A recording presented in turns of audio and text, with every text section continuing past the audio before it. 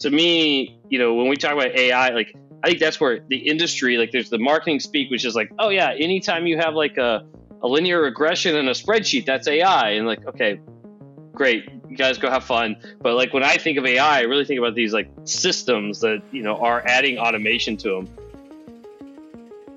Data, artificial intelligence, the metaverse, crypto and Web3, and quantum computing are just a few of the technology innovations that are changing the way we live, work, and experience the universe. I am your host, Ganesh Padmanabhan, and this is Stories in AI, a podcast where we explore the various facets of technologies like AI, its impact on individuals, organizations, and the society. You will hear from a variety of experts and practitioners, their personal stories, their best practices, and advice to put technology to work. I hope you enjoy this engaging conversations. Now, before we begin, a note about our sponsor. This episode is sponsored by Experian, whom you may know as the Consumer Credit Bureau, but they are at heart a data company. When you're buying a car or home, sending your kids to college, or borrowing to grow your business, Experian is most likely helping you behind the scenes. They unlock the power of data to make better decisions, get access to financial services, and to prevent crime, unlocking a whole world of opportunities for individuals and organizations. Find out more at Experian.com. Today's discussion, I'm speaking with my dear friend, Dr. Andy Terrel. Andy is a technology executive with multiple startup experiences, specifically in implementing large-scale distributed data applications. In his previous academic research life, he was known for creating novel algorithms to speed implementations of mathematical models on some of the world's largest supercomputers. Andy is a PhD from computer science PhD from the University of Chicago, and he has held several research positions at Argonne National Lab, Sandia National Lab, Institute of Computational Engineering and Sciences at the University of Texas, Austin, the Texas Advanced Computing Center, and then he was also part of the founding team at Anaconda, Cove, Bowlmetrics, Kind Health, and the Rex Real Estate Data Exchange. Andy is super passionate about open source, and he's also the board member and was one of the original founding members of NumFocus Foundation, which is very popular among the wider scientific Python community.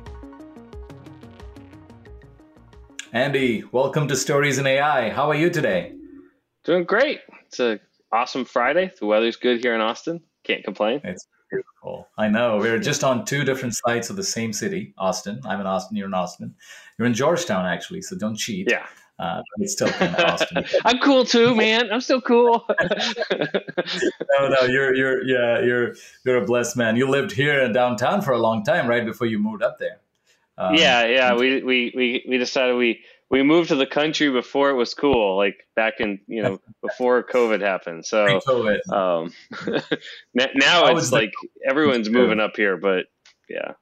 That's true. It's the coolest thing to do, and the real estate prices, I'm sure you're glad for it, right? Anyway, Andy, thanks so much for taking the time today. Why don't we start with your personal story? Give us your background and how you got into data science, your research interests, the whole nine yards. Yeah, that's a fun one. I've been listening to a lot of Dan Carlin on talking about podcasts, and he was always like, well, you got to think how far back you really want to go, right? And like, so he'll start like the Greek story all the way with the Assyrian Empire, and you're like, okay, how did that work? So maybe for me, I guess I could start like, in college, I was a physics and math person, and I argued a lot with people in the philosophy departments. The philosophy department had better parties than the physics people, and so I would end up there, and I ended up getting a degree in philosophy. And from that, like, kind of fell in love with like the logical side of philosophy, and like the, reading like the Carnaps and Wittgenstein and like these people who like really went in the depths of logic and like how reasoning works and whatnot. And so you get done with your bachelor's, and you've got like a philosophy and a physics degree, and you're like, what the heck do you do now? Grad school. So I actually applied to like 8 grad school programs one CS, one math, and then the rest were philosophy. And it turns out CS pays the best. So here I am. It was like you could come to our philosophy and pay us, or you can go to math and like do something else. But CS, like they're like, we need you to come teach classes. We'll pay for everything. We'll give you a stipend. And so Yep. I ended up in a CS program. But my true love was more like physics and Everybody, philosophy. yeah, everybody's history is actually a very simple logic if you think through the threads, right? It's always about having fun and making decisions that optimize for that. It's about optimizing Right. for money early on in your life, right? And it's Yeah. probably also optimizing the subjects that really gets you excited and energized. So go ahead. Yeah, Sorry. and that's totally right. Like it's we know now that humans are in the economy, and we make the Yeah. best choices of the ones available. And so at the time, like CS was like the one available, and in like I ended up in a school that was a little bit weird because it's University of Chicago computer science department, and they were a very theoretical department. So any other place it would have been called a math department. And in fact, Uh, like one of the guys I worked with Carnap, who was like one of the guys who worked with Girdle. Like so, like it was like in the sweet spot of like, you know, the most philosophical, like mathematical, like CS department that exists on the planet. Um, and so I think pretty recently, one of the guys who solved the quasi polynomial times algorithms, like between graph isomorphism, like he's from there, and like I studied with that guy. So like, bless you, bye bye. And so like, so it ended up like being like this weird quirk of like, oh, there's like all this weird stuff at this one place, and it kind of came together. And I actually one thing that really inspired me there was I saw what was happening in the medical field. We were talking about medicine before this started, and there was a professor from I think he was I forget where in California. It might have been Berkeley or No, I think it was Stanford. sure. I realize they're two different campuses, but to me, it's just like, it's California. It's on the west. It's on the west. Right. One's a golf course, one's a slum. It's okay. But but yeah, this professor Charles Taylor at Stanford had done all this stuff on predicting heart failure and predicting heart attacks, Mm-hmm. and he was coming at it from blood flow problem. Like he's like, how does it make sense that you turn off, you don't walk into your house and turn on the water and then like expect the lights to go out. Like, why is it that like when blood flow starts happening a little bit differently, like all of a sudden the rhythm of your heart just goes wacky, and they kind of like it turned into like this really cool like problem like of like, all right, blood flow, what's the actual interaction between the ion channels and the blood, and you get into like the whole thing, and it's like, all right, there's a lot of data coming into these pieces, and it's like mapping a lot of like different really cool physical systems. And well, it turns out it's really hard to do it at scale on a computer, and I just fell into that, right? And so like I became the guy that was putting math on computers, right? So like all these crazy ideas. My PhD was really about like let's just call them wild ideas about fluids, and we were trying to solve some of these problems around flows in the body, and it just kind of came to, in order to do that, you had to write libraries that worked on very large sets of computers that we weren't like really processing a lot of data, but we were generating a lot of data to actually flow through the mathematical code.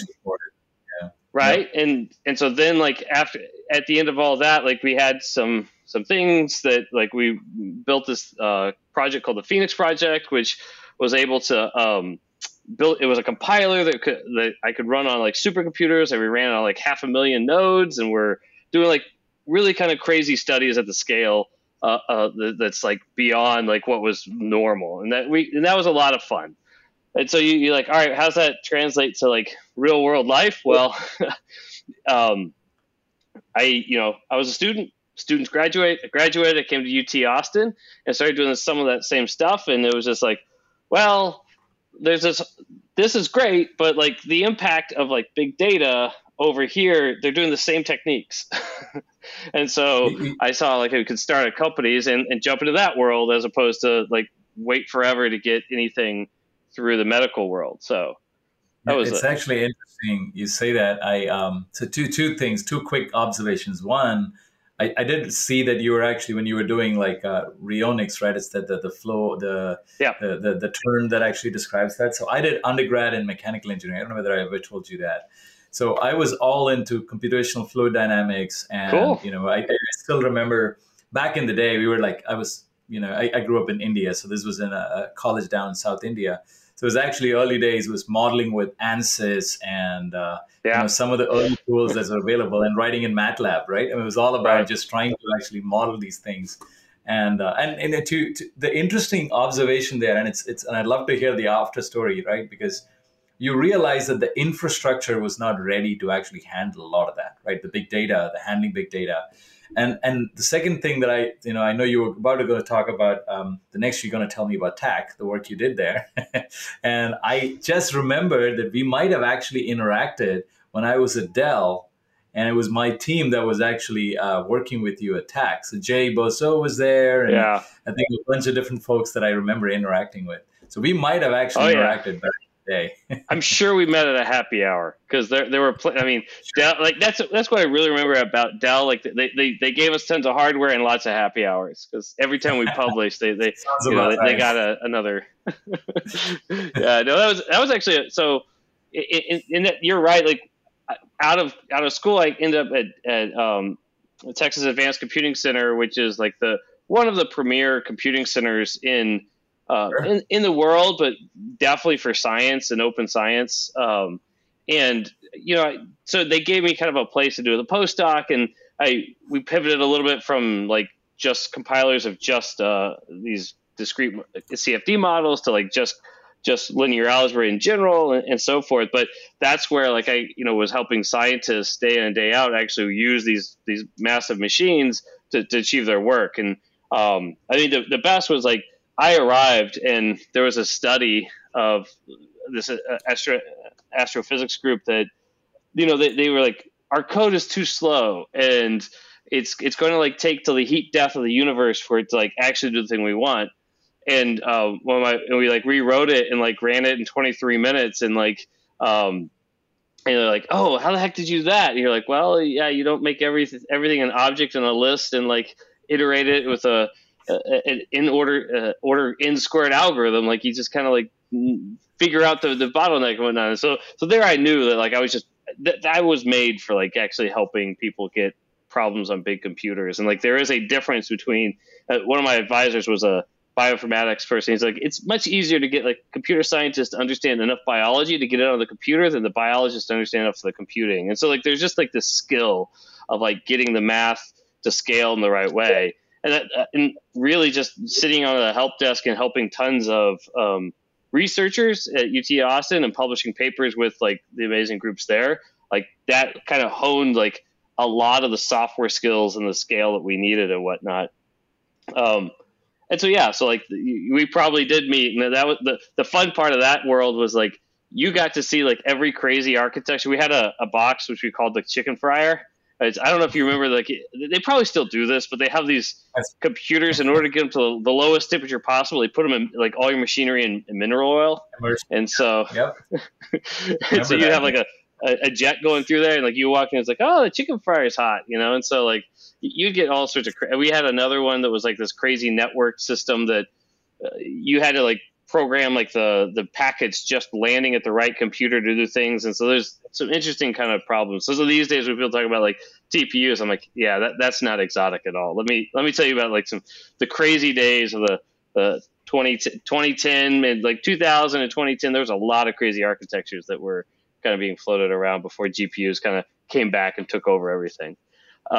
So yeah, so I did TAC for a little while in university, and I remember sitting in the university saying like, I don't really want to like, I want to have more impact, and I don't want to like just sit at the university my whole life. And so ended up taking some work with InThought and doing some stuff on Wall Street, and like, yeah, I don't really like finance. And then Travis Oliphant mentioned he was like starting a new company and we should kind of work together. And so Travis Oliphant's the founder of NumPy and SciPy and has done a lot of stuff in the data science world. And so I was, I guess, employee number one of Anaconda. and maybe like founding team, however you want to put it. And so we kind of sat down and like I remember going to IKEA together and getting furniture and whatnot, and we're trying to figure out how do we build the next kind of layer of the tools so that they get to the big data issue. Because like back then it was, and this was 2011, I think you could use Python and you could use all in R and all these programming tools, but they didn't really scale. Like they hit a bottleneck at like once your data got into memory, and they didn't integrate with databases as nearly as well as they do today. And so we saw that like, all right, we have all these folks out of academia that are doing big computer stuff, like on big computers like I was, and we have like the tools that like they're using, but they have to customize it all. How do we make that a lot easier to customize? And that was kind of the birth of Anaconda. I think we originally were working we worked together in InThought. InThought was very much like, very focused on desktop and rapid prototyping. And we're like, no, like we really wanted to go beyond the cloud and use like big data and whatnot. And so kind of out of that evolution, Peter Wang and Travis Oliphant kind of started the company. And then very early, Hugo Shi, who runs Saturn Cloud now, and I and Brian Brandevin, who built out Boca, which is one of the tools used by some of the major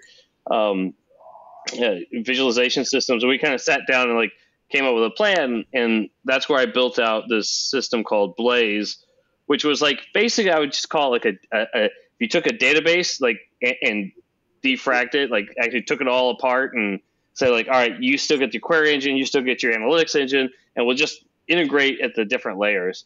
And it turns out that's very similar to what Tableau, the founder of I forgot his last name, but he worked with Pat Hanrahan on like a paper on how to decompose the pipeline of visualization. So we built something very similar, an engine underneath the hood.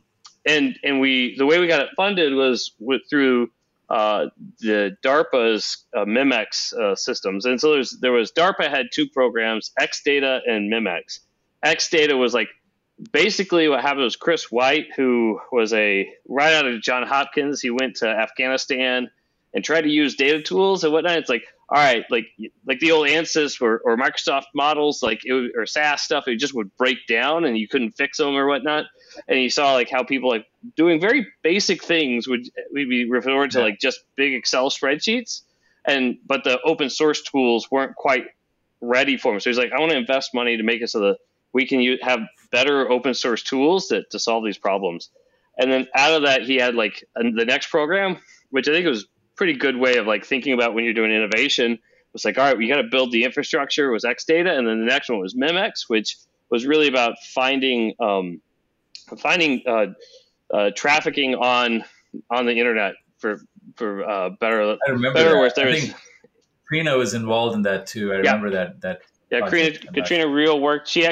I hired her, and it was like a fun story. I think she'll always look at me when this happens. But like I was invited to go to ApacheCon, and at the same time we were like her second day she arrived, and like there's this big. They're like, oh, we've got this meeting for you to present the results. I'm like, I'm a keynote at ApacheCon. I can't be here.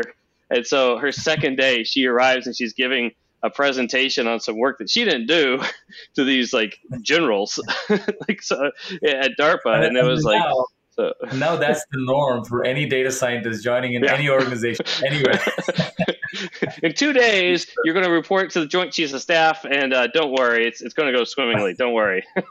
No, that is awesome. I think if she hadn't have been there, like this is what one of the things I always tell people is like, you got to be able to communicate well as a data scientist, because you never know who's going to walk in that room.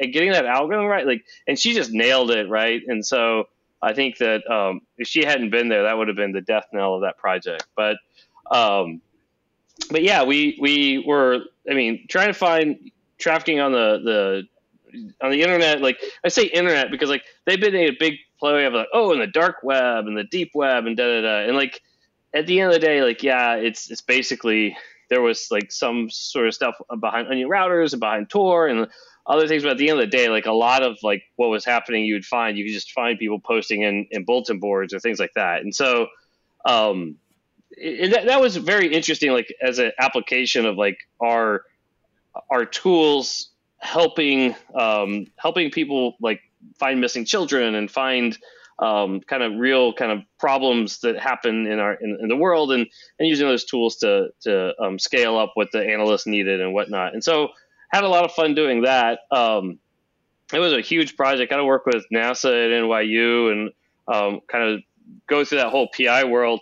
And, it was a little bit crazy. I mean, DARPA doesn't, they always want to dial it up to 12. They don't really want to mess around. Like, oh, okay, you can do it. You can find some human tracking here, but let's do it for the whole world, right? Or let's do it for like 10 different variations. And so it really kind of pushed the innovation side. And so like DARPA's got a whole model of innovation and whatnot. So that kind of helped form a lot of that project. And out of that came, so we were funding the Blaze, but Blaze, like, it had a lot of problems as far as like, what it was generally trying to do is take like NumPy to all these different ecosystems like SQL and Spark and all these other kind of places. And we had like array library mappings and whatnot. And out of that, the thing that really kind of took off was Dask, which was the execution layer inside of it. So if you think about, all right, you have the query layer, and like that was all NumPy type syntax, and then it would get translated to something that would then take it to the different backends.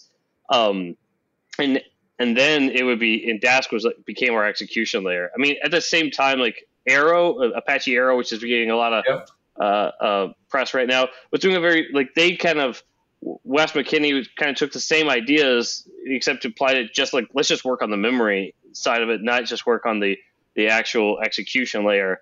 And so like you kind of see these two, like I would call them like up and coming platforms right now, where like Spark had already, like Spark existed and they were actually there with us, but we kind of ended up developing similar systems, and Arrow wasn't a part of that initiative, but we had a different one that was very similar to Arrow. We called it Thunderdome, and we were able to run like a 40 terabyte graph on it at one point. But because it's the internet, and like, and DARPA, let's just download the whole thing. You're like, okay, let's try. And so so out of that, you get like these tools they're not the same as like a BI tool, but they're like a lot more usable by data scientists. And so that's kind of like how my career kind of took off, is just helping building tools for scientists and data scientists. And so that's kind of the gist of that. And then after that, I was, I've been a big part of NumFocus, which has been there to like help fund these tools. And that's where like they fund like 100 projects now, but like big ones like Jupyter, Python, or Pandas, SciPy, some of PyTorch stuff. I mean, there's like quite a number of things. And at that point, it was just, all right, all these people are building these tools. How do you like make sure that they have a sustainable community so that they can support scientists? So. Yeah, no, I think the work you did, and I met a few other folks too at NumFocus, was really awesome, right? And this was the days where those tools and infrastructure capabilities were really needed, like for data scientists to do their work. So pretty amazing. And a few other things that came out of the background you were talking about is, one is the notion of, as a data scientist, you need to be able to communicate very well, right? You talked about data visualization. I want to go double click on that a little bit more. And then the whole notion of innovation starts with, you're trying to solve fundamentally, you start at the infrastructure layer, you're trying to solve, okay, here's a big audacious goal. How do we solve it? What do we have? What do we not have? And then start building out, like layering up the stack needed to go make that happen, right? I think it's very fascinating. It's very different, right? I mean, than most, when startups think about, let me go solve a new problem, some people call this the first principle thinking, right? The whole idea is like, what do I have? What do I not have? How do I layer down the stack and start from the bottom and then build it back up, right? What would the most optimal, most ideal solution look like? So it's a lot of nuggets in there in that background. So bring me to today and talk to me about AI and all the ML work that's happening. I mean, in your world and outside, right? What is your 50,000 foot view of where AI is today in the market? Yeah, that's a great question, because I think that it's really, we're at a moment, right, where like AI needs a little bit more definition than what it's getting in the market. And I mean, so I was reading the data scientists today, right? Like a lot of what they do is like what we used to call data analyst, and data analysts are Yeah. doing a lot of what we call, database administration and things like that. And so, like, even the word AI, like, you get, like, was it Michael Jordan, who was saying, like, don't even call it AI, call it like statistical engineering. And so, like, there's this huge back and forth, and like, all right, yes, in the world of AI, there's definitely algorithms and automated way of thinking that allow you to build systems, right? And so whenever I hear the word AI, I'm usually like, well, you really have to have a whole system to be an AI system piece. Like, you can't, learning isn't like enough. You actually have to have control and integration into your whatever feedback loops or whatever it is that you're working with. And so I work at a lot of companies and actually build myself as an AI executive, because, like, it's like, well, who knows what AI is? So, like, anyone could call themselves an AI executive, I guess. But to me, it's about the system of using automated algorithmic learnings, and also all the feedback loops to make that happen. Like, today I work at Xometry, which is a cloud manufacturing system. And so we use a lot of AI. We're definitely an AI system, and there's a lot of data scientists working on things like our marketing systems, working on like business operations. But the heart of like what we do is just like pricing algorithms and like picking who should build parts. And so, like, in cloud manufacturing, you upload your part file, and instead of like going to your local shop, like, we analyze it and then say, all right, we have 5,000 people who could possibly, or 5,000 manufacturing shops who could possibly make this part, and then we match them up. So then it takes away the problem of, like, if you need a part made, you have to go to like 10 people, get quotes, and like, you don't even know who's going to make it, and so forth. And so we can solve some of that. So, like, as an automated system, like, all right, we can provide better information because we're seeing the parts from all these 5,000 partners come through us. We see your part, we see who's going to make it the best, and we can both like optimize your price, your lead time, and many different pieces to it. But that's just, just the analyzing and the algorithm of the machine learning to like figure those pieces. That's just one piece. If it goes to that a manufacturing shop and they don't do a good job, well, we have backup systems and fail safes to fix that sort of thing, right? And so it's just like, if you're going to build a car, like, you can't just build just the thing that tells you how fast to go. You have to build like all the things that, like, we screwed up, we got to back up, or we got to reroute and things like that. And so, to me, when we talk about AI, like, I think that's where the industry, like, there's the marketing speak, which is like, oh yeah, anytime you have like a linear regression in a spreadsheet, that's AI. And like, okay, great, you guys go have fun. But like, when I think of AI, I really think about these like systems that, are adding automation to them. And like, I always tell, I give this book to all my teams whenever I started, like, the Goal by Elihu Goldratt. And like, I mean, it's a, business 101 book, but like, you go and you're like, what are the problems they were trying to solve in that book? It was like, they were bringing automation and robots to factories in the 80s. And like, they would add a robot, and it didn't make them faster. It didn't make them better because they didn't fix their processes. It's a book, like, it's a fable talking about how do you think through like the actual goal of your business. And I think a lot of companies need to do the same thing with AI. Is like, all right, so I have an automated system. It can take, another kind of metaphor to this I give to folks is like, if you're making a decision on Excel spreadsheets, how often are you going to be able to make a decision? Maybe once a week. You're going to have errors, you have check, like, you're going to get things going on. You move it up to a database, maybe you can do a daily sort of thing. You get to a real-time system, and now I can actually have updates and live feeds, and that's in the big data world. And then you can start to like think about automating these pieces. So if there's no point in automating a decision that's going to be made every week, but if I can automate something that's going to be made every 2 seconds, like, that's like, now I can invest in machinery. And the same thing with like robotics in the 80s. Like, all right, so I have a thing that can make more parts. Well, what did it do? It just made it so like, all right, well, the bottleneck ended up being like the heat treat plant, or getting materials to that robot or something.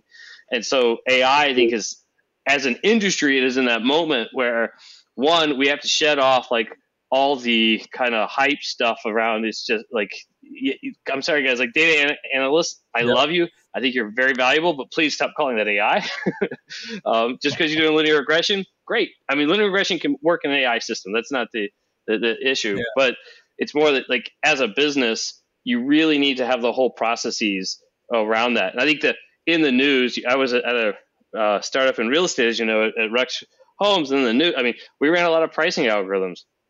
And the news you see is Zillow famously pulled out of all of its algorithmic pricing and its investment buying. And you dig a little deeper in what happened. And I look at it as there was the system layers that didn't exist. And when they spent too much money and were overcapitalized in this market they couldn't predict, they didn't have those fail safes. They failed at, they had the AI, like just the learning algorithm told them what to buy, but they didn't have the systems that fed them back actual data and portfolio management and whatnot. And so I look at that underlying, that's probably the biggest thing that failed at that company. And AI, if you don't build it as a full system in your entire company, it's going to have a lot of challenges.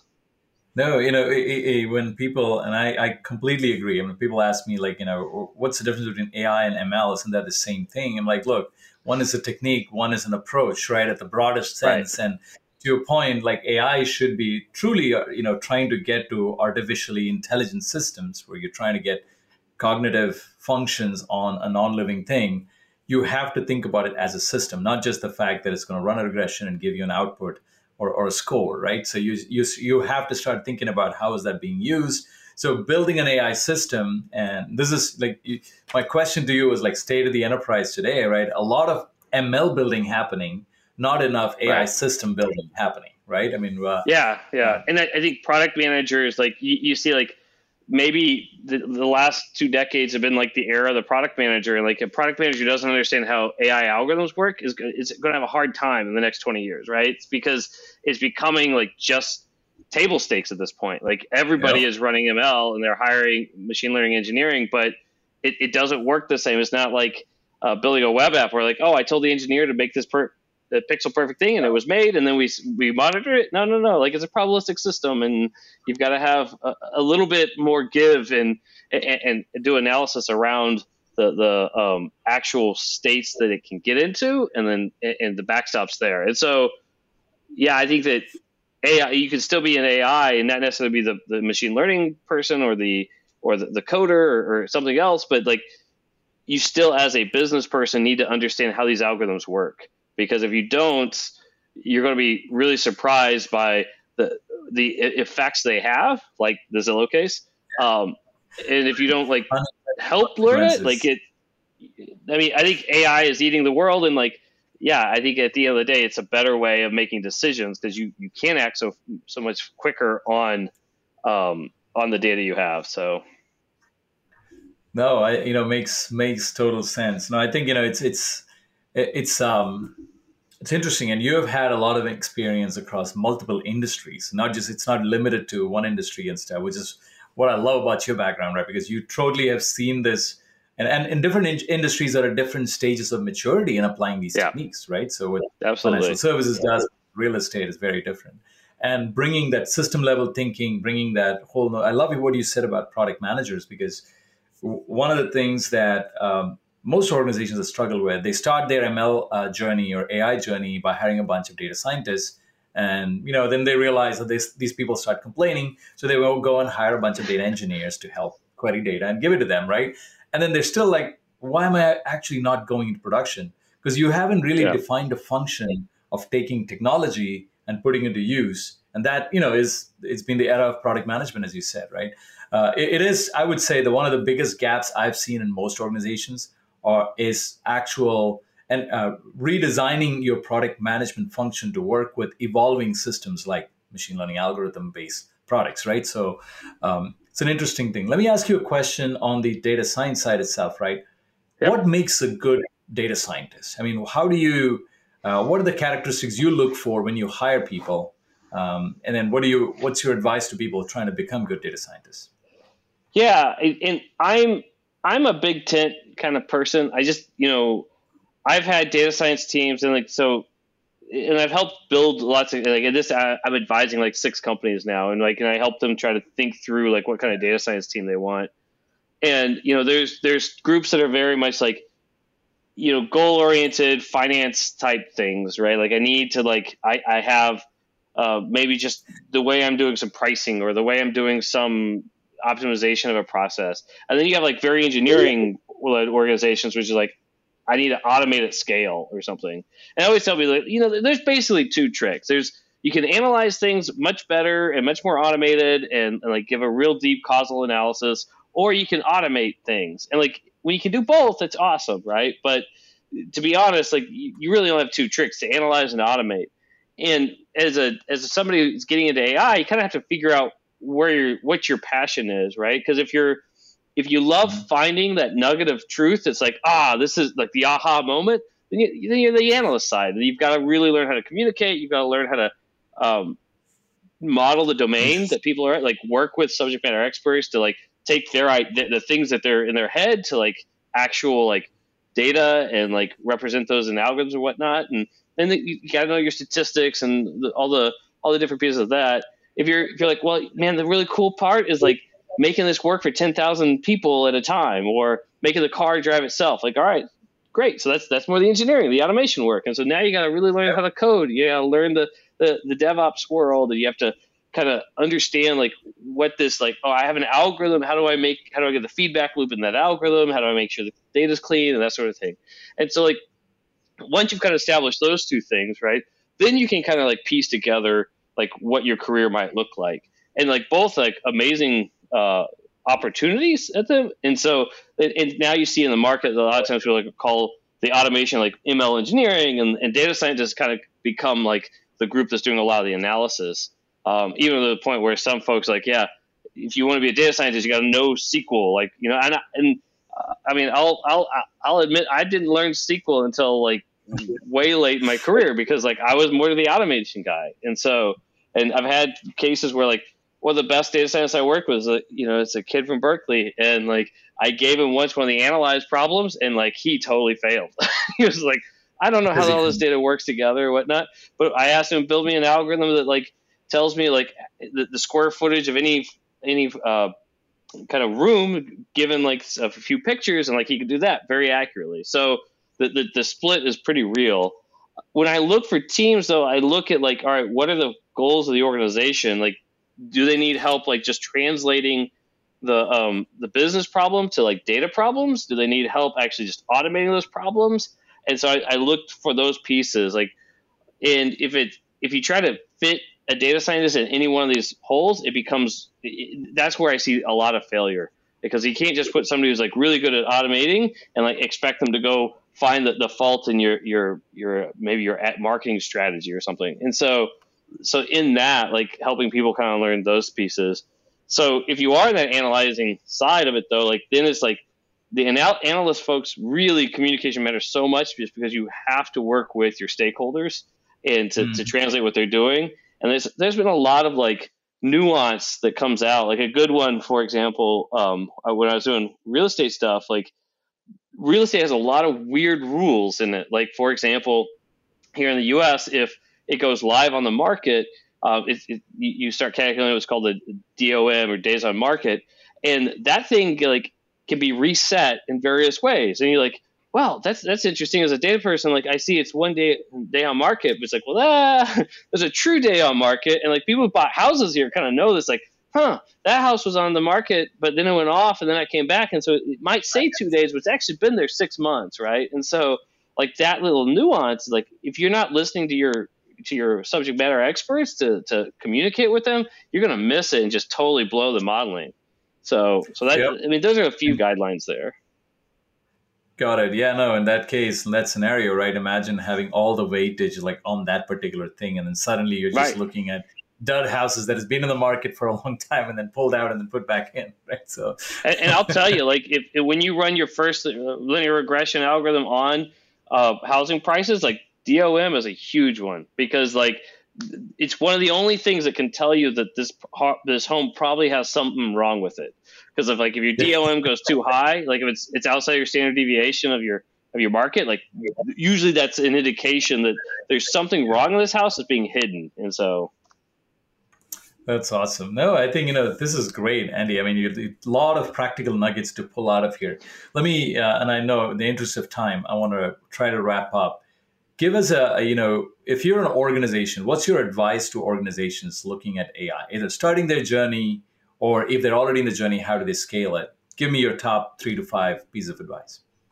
Yeah, I mean, the big one is to invest in teams and let the teams like figure out organically like who they need, right? Like you said, like a lot of folks are like, oh, we'll hire 10 data scientists. Well, hire one data scientist and one engineer and one product manager and like let them organically figure out what problems they can solve together. And then it becomes a little bit more pressure on like get the right ones. But so maybe you hire a couple of teams, but like really bring them together to teams, because I have a strong feeling that if you put data scientists in just off on their own, like that doesn't really work nearly as well as like embedding them with teams that are trying to solve problems. And then like you can kind of like start to find commonalities and bring that together and have some more centralization. The other side is like, yeah, your data matters probably more than you ever know, right? You need to very, very much like care about your data model. If there's anything I would say to every CEO out there that thinks they're an AI company, if you can't tell me how your data model works, you're not an AI company. Period. Like in AI, data is like it's fundamental, and like companies kind of like shovel that off and like, that's the data engineering team's problem. Like, no, I mean your core business has to be really brought down to some like very fundamental objects and like data interactions that you can understand. And so those are two pieces of advice. Make your teams diverse and give them like kind of like all parts of the problem, and like focus on your data a lot. That is so awesome. You know what? I want to actually bring you back on the pod like later on a part 2 discussion where I want to actually explore a lot of the industry use cases that you've actually done, like more in the world of applied AI, right? But thanks for sharing your insight. How can the viewers and listeners get in touch with you? Where can they find you on the internet? If you try to touch me on LinkedIn, I'm around. You might be like filtered out from all the like you have to be somewhat, these days, like all the recruiters and all the like sales vendors like hit me up there. I heard your podcast. I heard you on Stories in AI. And then there you go. You get the right. Just mention Ganesh's name and like we're having beers together. That's enough, right?